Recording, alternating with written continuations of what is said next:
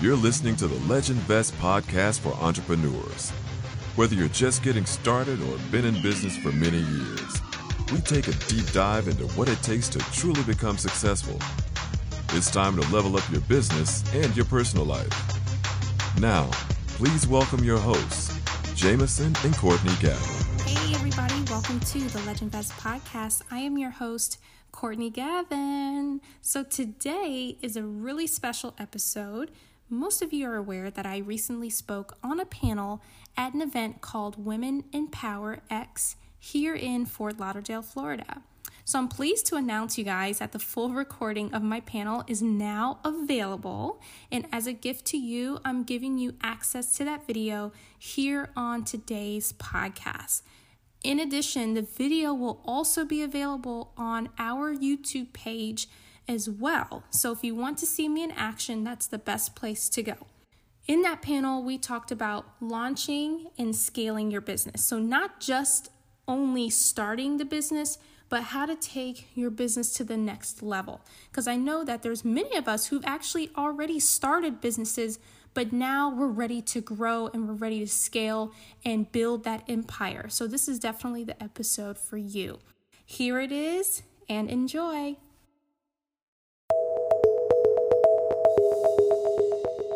Welcome this next panel to the stage and learn how these women were able to successfully scale their ideas to share what worked and what didn't work.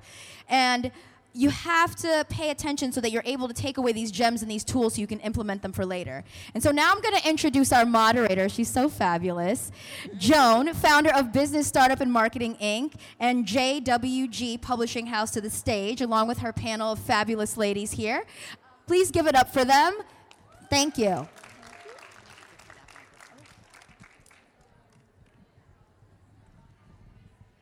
Thank you. Thank you, everyone. All right, so I'm so glad to be here, and I'm glad everybody's happy to be here, right? Yes. Awesome. So as you heard earlier, my name is Joan Wright-Good, and I am the CEO and founder of Business Startup and Marketing Solutions, and I like to say that we are the entrepreneur's first responder. So we come in and we add life to your dead brand, and we take you from zero, from idea, to multiple streams of income. And we also have a publishing company, JWG Publishing House, and what we do is that we take anyone with a story, an experience, or an idea to best-selling status. So that's what we do. And with me here today is my panel, and we're going to be chopping it up. We're going to be talking about launching, growing, and scaling your business. So for the next few moments, I want you guys to sit back, to take notes. If you have questions, I'm sure we can answer questions, correct? And I'll also be in the back if you have questions for me. So as we know, like humans grow. So when you have businesses, they're supposed to do what? Grow, right? But one of the problems that most entrepreneurs have is that they're great visionaries. They get ideas, but they don't know what to do next. And for those who know what to do next, they hit a pivot and then they don't know where else to go. And so they don't understand that there are three phases to a business. There is the infancy stage, there is the teenage or adolescent stage, and then there's the mature stage. But no business starts at the mature stage. Every business starts somewhere.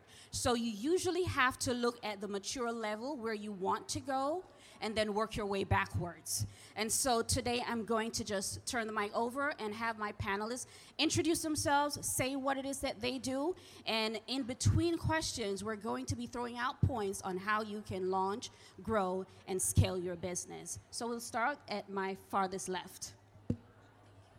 Hi everyone, my name is Courtney Gavin. I'm the co-founder of Legend Vest. We're the ultimate resource for entrepreneurs. Prior to starting Legend Vest, my husband and I, Jameson, started a waste removal company. And within 5 years, we grew that to 7 figures and sold it to the second largest waste hauler in the world. And so now what I do is I give back to entrepreneurs like you and teach you everything that I know about business. Somebody say scale. Yes. Hi everyone, my name's Adi Arzini and I'm the co-founder and CEO of Teamy Blends, which is a lifestyle brand that creates wellness and skincare products inspired by the health benefits of tea. Yes. Hello, everyone. I'm Johanna Clementson. I'm a cybersecurity consultant with Pendleton Solutions. It's a small women-owned cybersecurity company. And I have a mic. My name is Chanel Rivera. I'm the CEO and founder of Beauty and Hustle. And what I do is help women find strategies that work to scale their business to 6 and 7 figures without burning out and getting back to the basics and having dinner again and enjoying time at home. Awesome, awesome. Give them a round of applause. All right, so one of the first things for me with scaling is that I do regular SWOT analysis. Everybody knows what a SWOT analysis is, right? You measure your strengths, weaknesses, opportunities, and threats. But what a lot of people do is that they'll do that at the beginning of the business, but then they don't ever do it again. And in growing, every day you're growing extra. Your hair grows, your skin grows, babies grow. So in growing, you always have to make sure that you're doing that SWOT analysis over and over and over again. In doing your SWOT analysis, it helps your digital geography. And what do I mean by this? When you do your SWOT analysis, you have to choose your biggest strengths, and you have to make sure that the market that you're in, you find a way to get in front of them. So I am going to pose this very first question to Adi. All right, the question says, it is said that 20% of small businesses fail in the first year, 30% fail in the second year, and 50% fail in the first 5 years. What do you think is the contributing factor for this failing rate? That's a really good question and has a ton of different answers. But one of the things that I see in my own community in the Tampa Bay area is that people have an idea, they start working on it, they start getting some traction, which is really good. But the number one question that I hear on podcasts and events is, how do I start a business? How do I get it going? And that's actually the wrong question. Yes. The right question is, how do I keep my business going? Because really anyone can start a business, but how do you handle employees? How do you do profit and loss analysis? How do you make sure that your numbers grow month after month? So I think that entrepreneurs, they really focus more on how do I start the business instead of how do I keep it growing. And a contributing factor to that is not really seeing the numbers. And entrepreneurs, sometimes they don't look strategically at the numbers, and the numbers are going to help you grow. So if you're finding something that is working in your business, you have to see how you can double down on whatever that aspect of that is working. And a lot of entrepreneurs don't do that. They get excited. They had a really good month, and then they forget. And then the next month, they have a really bad month. So you have to really keep your foot on the gas pedal. And you have to keep making sure that month over month you're doing better than the month before. And so as my own opinion of the contributing factors to failing businesses is not paying attention to the numbers and not focusing on how to keep your business going and really thinking too small in the sense of how do I start my business. 5 years is a huge milestone, but 10 years, if you've been around for 10 years, you can really be confident and say, I made it. 10 years. So that's how I feel about it. Okay, that's great. One of the things I would like to add to that is that when you're looking to start a business, you have to find an area, find out who the players are, collaborate with the players, but then dominate in your own sphere, if that makes sense. Secondly, it's very important to lead from your benefits. A lot of people, they lead from what their business does. Like they'll tell you, when you ask somebody, who are you, what you do, they tell you what they do, but they don't tell you how what you do can benefit them. So your product is really supposed to not just change someone's now, it should actually change their lives. So you go into business with the idea that you're serving. And when you're serving, then you'll make more money. It's reciprocity comes back to you. So I think, as Addie was mentioning, when you say that you're going into business, if you're just thinking, I'm going into business just to make money, that's the wrong mindset, and that's how you're going to fail in the very first year, right? Then you also have to create a culture. A lot of companies, if you look at Apple, they've created a culture. So they'll take a phone, change one button, sell the same phone back to you for more money, and everybody buys it because they have a culture. They've created a tribe. And if you follow me, I like to say your tribe dictates your vibe. So that's very good. So we're going to ask Miss Courtney, because I had a very interesting conversation with Courtney. And the question to Courtney is, in one of our conversations, you mentioned that you and your husband started your first business out of frustration with his 9-to-5, right? Should entrepreneurs be discussing scalability in the very first year? Yes, absolutely. And it's funny because when we start our business, we don't often think about scalability. We're really excited about our idea and we just want to grow, grow, grow. But we don't think about how we're going to manage that growth. And when Jameson and I were about 3, oops, sorry guys. When we were about, I think you're doing fine. okay, thank you. When we were about year 3 in our company, we were doing well over 6 figures, but we sat down in our kitchen table and we said, we want to get to 7 figures. So in order to scale, you have to be fully intentional about getting where you want to be. It doesn't just happen out of happenstance. You don't just become $1 million brand just by accident. It takes full intention. And so, yes, you should start thinking about that very early on. You may not be at that road just yet, but it's good to put those things into place and forecast how much money do you want to make, but also what are going to be those future expenses when you do get those customers. You know, you might need more people on your team. You might need better software. You might need a better website. You might need more equipment, more trucks. And so we don't think about that per se. We are always thinking about the dollar, but absolutely scalability should be at the forefront of your business. Awesome, awesome. All right, so another way to scale, segueing into the next speaker, is making sure that you have security measures in place, not just for yourself, but for your clients, right? There are several security measures like Google Alerts and other things that we can use. So this question is going to go to Gianna.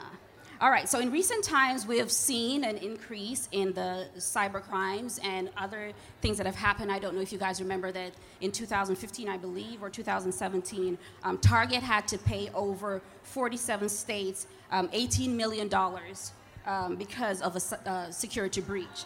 Now, Gianna, I want to ask you, should small businesses and sole proprietors be concerned about this at all? So the short answer is absolutely. The problem is the small business and the sole proprietor is not Target. You don't have that $18 million to just pay out to put a Band-Aid on something. Right. And unfortunately, you're the low-hanging fruit. And with low-hanging fruit, you're the first to be targeted because you're the easiest to get to. And the impact of that is so much bigger than what it would be for a Target. You jeopardize yourself with lawsuits, brand loyalty, your customers are concerned, and the impact and your revenue, the bottom line is impacted by that. So, yes, should they be concerned? Absolutely. I think it's security is a multi-layered thing. So it's like having a home. You're gonna have the door, but you have to put a lock, and then sometimes you add the security system. It has to be all-encompassing because for you, it's a bigger impact than that of a larger corporation who can just throw money behind it to fix it. What could you suggest, like one system that an entrepreneur can put in place to avoid breaches in their company? So we all know that there's Norton, there's Kaspersky, there's all of these things, but it's more of a security mindset that needs to take place because this one tool is not going to be the be-all, end-all. Right. You can have an antivirus, but if you don't know what to do once it's detected that you've been compromised, then what's the point? So it's more so building up a better cyber awareness, like I call it like your cybersecurity hygiene, where you think about, are your passwords complex enough? Are you making sure that you're maintaining patches and doing things that harden your system so that you're not vulnerable to certain things?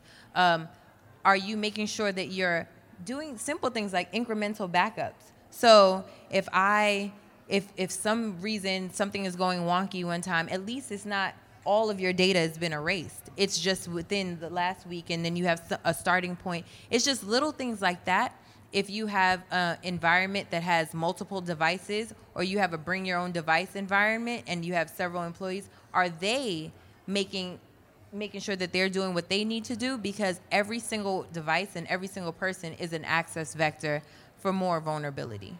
So. Okay, great. Thank you for that. All right, so I know that, as you mentioned earlier, a lot of people start business out of frustration, right? They're tired of 9 to 5. They're, tired of being in traffic. They're tired of their boss being on them, and they feel like they have this calling. So they go ahead and they start a business. But one of the first mistakes in doing that is that most people, when you're on a job, you're doing one job. But then when you start a business, now you're juggling. You're the accountant, you're the manager, you're the leader, you're the boss, you're everything. And one of the things is now you're working for yourself, but you're your worst boss. So we're going to be talking about how can entrepreneurs stop leading from abdication instead of delegation? This question is for you, Chanel. Most entrepreneurs, they know how to start a business, and they may know how to create a product, but then they don't know how to manage their time. How would you coach someone, especially in the beauty business, because that's where you are, how to start, but then how to scale after they start? Yep. No, That's a great question. So something that I learned early on in my career when I was at FedEx was the 4 quadrants of time. And the 4 quadrants of time, meaning that some things are emergencies, that's your Q1. Things are, the planning stage is your Q2. Your Q3 is normally your friends that are calling you and bugging you during the day, right? There are things that matter but don't need to be done right away. And then your Q4, I call it the Facebook scroll. It's not what I was taught in college, but that's what we do now in Q4. It's the things that really don't need to be happening.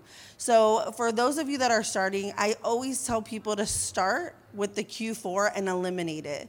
Eliminate those things where you feel like you've been working really hard in your business all day. I'm a social seller.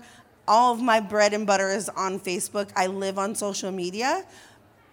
But so many times I have people that say, oh, I'm too busy to get back to my customers. I'm too busy to do this. And I was working really hard today. And in reality, it was the Facebook scroll, right? Or the Instagram scroll. And so start eliminating the things that don't need to get done and aren't important. And then the second part of that is then start to plan and prepare your time better so that you can avoid the emergency situations. And what I've found from coaching thousands of women in business is normally our emergency situations are a family. It's, hey, mom, I forgot the cleats at home. All of a sudden, your failure to plan is now my emergency, right? And so it's really about learning how to avoid that and live in that Q2 and that planning stage, and also teaching your children, your husbands, your significant others, how to plan their days better so that it's not bombarding you all day long and that you're able to really focus on your business every day. Okay, I want you to keep that mic because one of the points that we touched on earlier was branding. A lot of entrepreneurs, they get this mixed up and they believe that branding is a logo and a website. But branding is way more than that. Branding, I like to teach my clients about branding omnipresence. That means it's bigger than your logo. It's bigger than your website. Your branding is actually not even what you think. It's what your people think about you. How do you make them feel? So branding is an experience. I like to tell them it's a moment frozen in time, and we're not talking about Elsa. In other words, next year this time, maybe someone in this room will say, "Do you remember that time when we went to WEX and one of the panelists said so and so?" That is branding. It's how you feel after you leave this event. And so what are some of the ways that entrepreneurs can have branding omnipresence? Because I know a lot of people talk about Facebook and Instagram, but it's way bigger than that, because how many of you have ever seen like great brands on Facebook and Instagram, but then when you try to do business with the person, you're like, oh, okay, that's what we're doing today. You know, no follow through, no customer service, not keeping up with the brand promise, which is different from their brand message. It's two different things. So how can entrepreneurs, apart from investing, because we know that's the biggest thing you have to invest, how can they make sure that they have brand omnipresence and that their promise is the same as their message? So, first of all, I teach people to have people, what do you want your people to feel all the time? Mm-hmm. Because everyone thinks it's a color. You can be in a color. You'll never see hot pink and not think of me ever again, right? But the most important thing is bringing the social part to social media, but doing it in a meaningful way where you're using that access to thousands, millions of eyes every single day that could potentially be your ideal avatar that wants to buy your thing or wants to come to your class or wants to come to your retreat, wants to buy your tea. And understanding that real human connection on social media is going to take you so much further than thinking, I'm going to automate this, I'm going to pay some supermodel to take a picture with this, and then we're going to set it and forget it. And that's how I've been able to grow my brand to 7 figures, over 100,000 followers across all platforms. Some people will go to my Instagram and be like, there's only 5,000 people there, right? But the fact is that my clients are spending money because I'm accessible and I'm bringing the human social part back to social media. And that's really what you should be using on social media, is having fun, making those connections, realizing that she looks fabulous in black and maybe I got new black clothing in or something like that, where you're really getting that human connection. Because right. I feel like that's what so many of us are craving, even when we start our businesses. It's like, I want to go out there and connect with others, and that's what drives us to us. So get back on social media, but stop with the dog videos and actually connect with your clients on social media. I like to call it soul essence, letting people know what the soul essence of your business is. If you put soul and essence together, it's like leaving your aroma when you enter a room. So whenever people do business with you, you should leave an aroma with them. One of my mentors, and this is something I pass on to my clients that I teach, I talk about passion. And maybe some of you have the same mentor. And what we're taught is that passion means pass I on. What are you passing on from you to the people who come in contact with you? So that's very important, because followers doesn't necessarily mean profit. No. A lot of people have a huge following, but they're not successful because followers don't pay your bills, So you have to make sure that you're scaling so that you're making the money that you're looking to make. All right, so Courtney, I know you mentor and teach entrepreneurs to find balance, right? You said that earlier. Right. Now, how did you get started, aside from what you did with your husband? What kind of propelled you into that area of becoming a communicator and educator for other entrepreneurs? Absolutely. So it's always been my passion to give back to the community. And in starting our business, I know, we were right out of college, and I just had so many questions. I felt so inadequate, so unqualified. And I had just wished that there was somebody that could just take me by the hand and show me the way. And so understanding the frustrations that I went through, I can only imagine maybe there's someone out there who was just like me who could use help along their journey. And so that's kind of what spurred me into becoming an educator and helping people to get to where they want to be. And it really is a lot simpler than what we make it out to be. We tend to make things a lot more complicated than what they need to be. And I've learned that the only thing you really need to do is just show up and just do it. You don't even have to be the best at it, because most people aren't willing to do what the goal dictates you to do. But if you can show up, you're already 80% there. So that's where I kind of got the inspiration to do that. Awesome. Mm-hmm. All right, so let's talk about responsible leadership and management. Again, we're talking about scaling your business, so all of these are important points. You can't take people where you've never been. And one of the things that sometimes we get confused with is the difference with a leader and a manager. And so sometimes you have people who are great at managing stuff, and we're trying to put them into leadership roles. And again, there are different types of leaders. So one of the things that we must identify is, what kind of leader am I? Am I democratic? Am I a coercive leader? Am I, you have to find out the kind of leader you are, because the kind of leader you are attract the people that you're supposed to serve.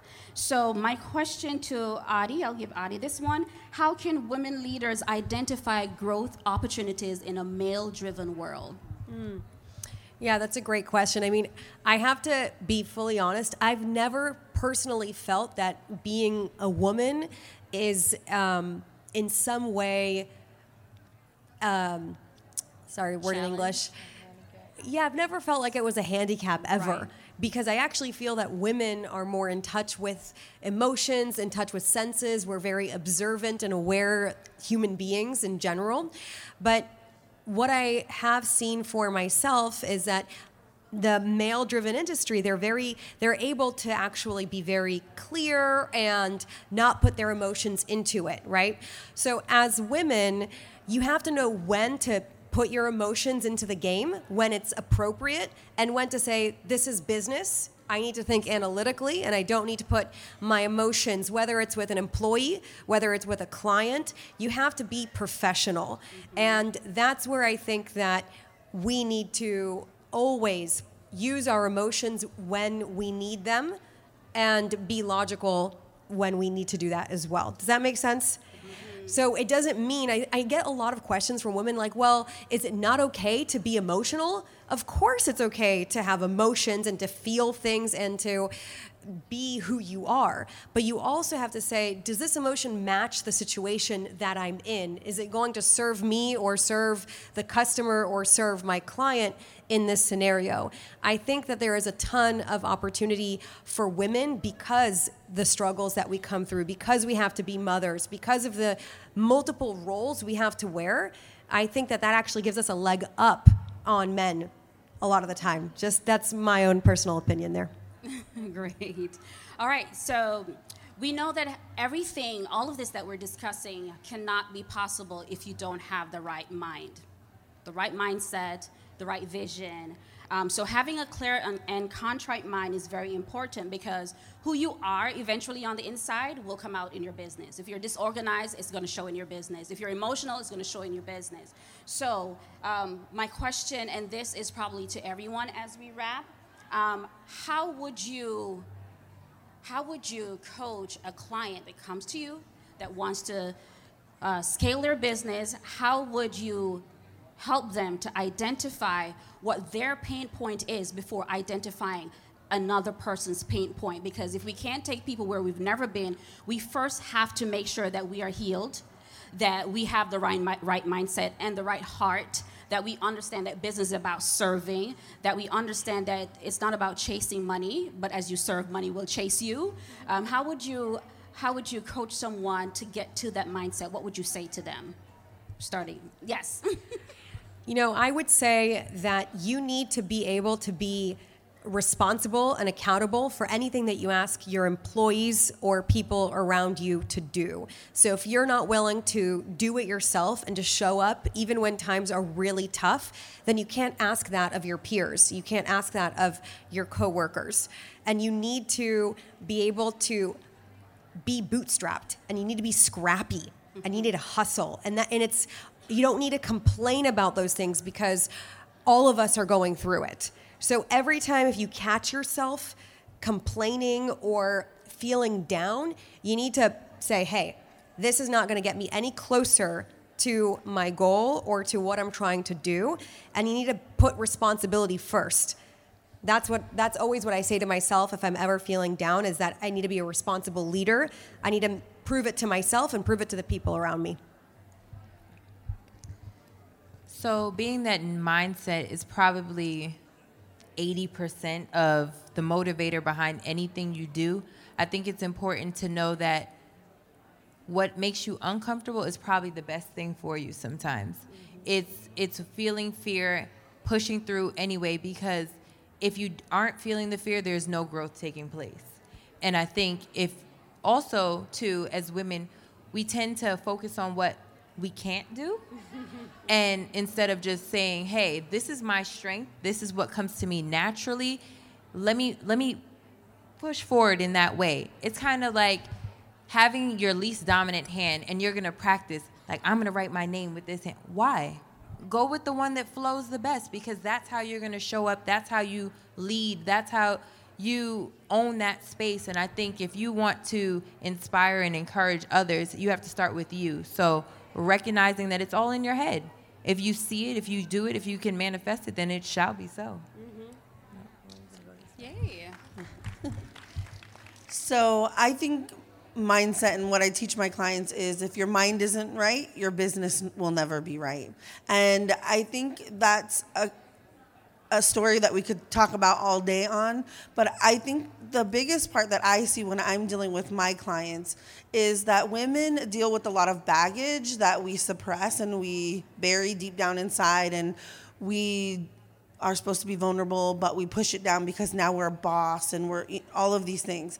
And so the first thing is to deal with the ick, is what I call it. Deal with all of those things. Let them come out, because once you're able to unpack your baggage, you're able to show up for your clients, your team in such a bigger way, for your brand on social media, in any aspect of what you're trying to do in such a bigger way. The other part of the mindset that I coach clients on every single day is the worthiness and the understanding that one woman can change everything. And that when women come together and we collaborate over competing with each other, that we can move mountains so much faster. So I hope that if you guys get nothing else, thank you, is really understanding that these are my sisters. They are not my competitors. They are people that I will reach out to and collaborate with and want to do more business with. But you have to change that mindset of thinking that this person can't know all the goods because they're going to beat you. I hope they do, right? I hope they do. So that's what I have. All right. So with great. one. Oh, I'm sorry. Go ahead. That's okay. So when it comes to mindset, and I can remember when we first started our company, your mindset shifting is going to have to take place in order to get to where you want to be. You can't have that same mindset, that old from the past, in order to grow an empire. But what I do encourage people when they're in the process of changing their mindset is to stick to who you are, never change who you are to your core. And that's going to be really, really important, because as you do grow your business, you're going to be meeting more people. You're going to be meeting more entrepreneurs who are doing similar things to you. You're going to be growing and stretching, but never lose sight of yourself, because it can be very easy to lose yourself in your business, and then that's not okay either, right? Because we got to have health and wealth, not just the wealth. So we got to enjoy that, and in order to do that, we have to make sure that we're clear on who we are, embrace who you are, and just love who you are. Awesome. All right, so that's going to be it for us today. I like to tell people, find what works for you and repeat that. You don't have to reinvent something. Find what makes you successful and repeat that. Nothing grows in our comfort zone, so you have to become uncomfortable in order to see success. If you need to see any one of us, we'll be in the back of the room. My table is right there, and I'm glad that you guys got something. I did get something, so have a great evening.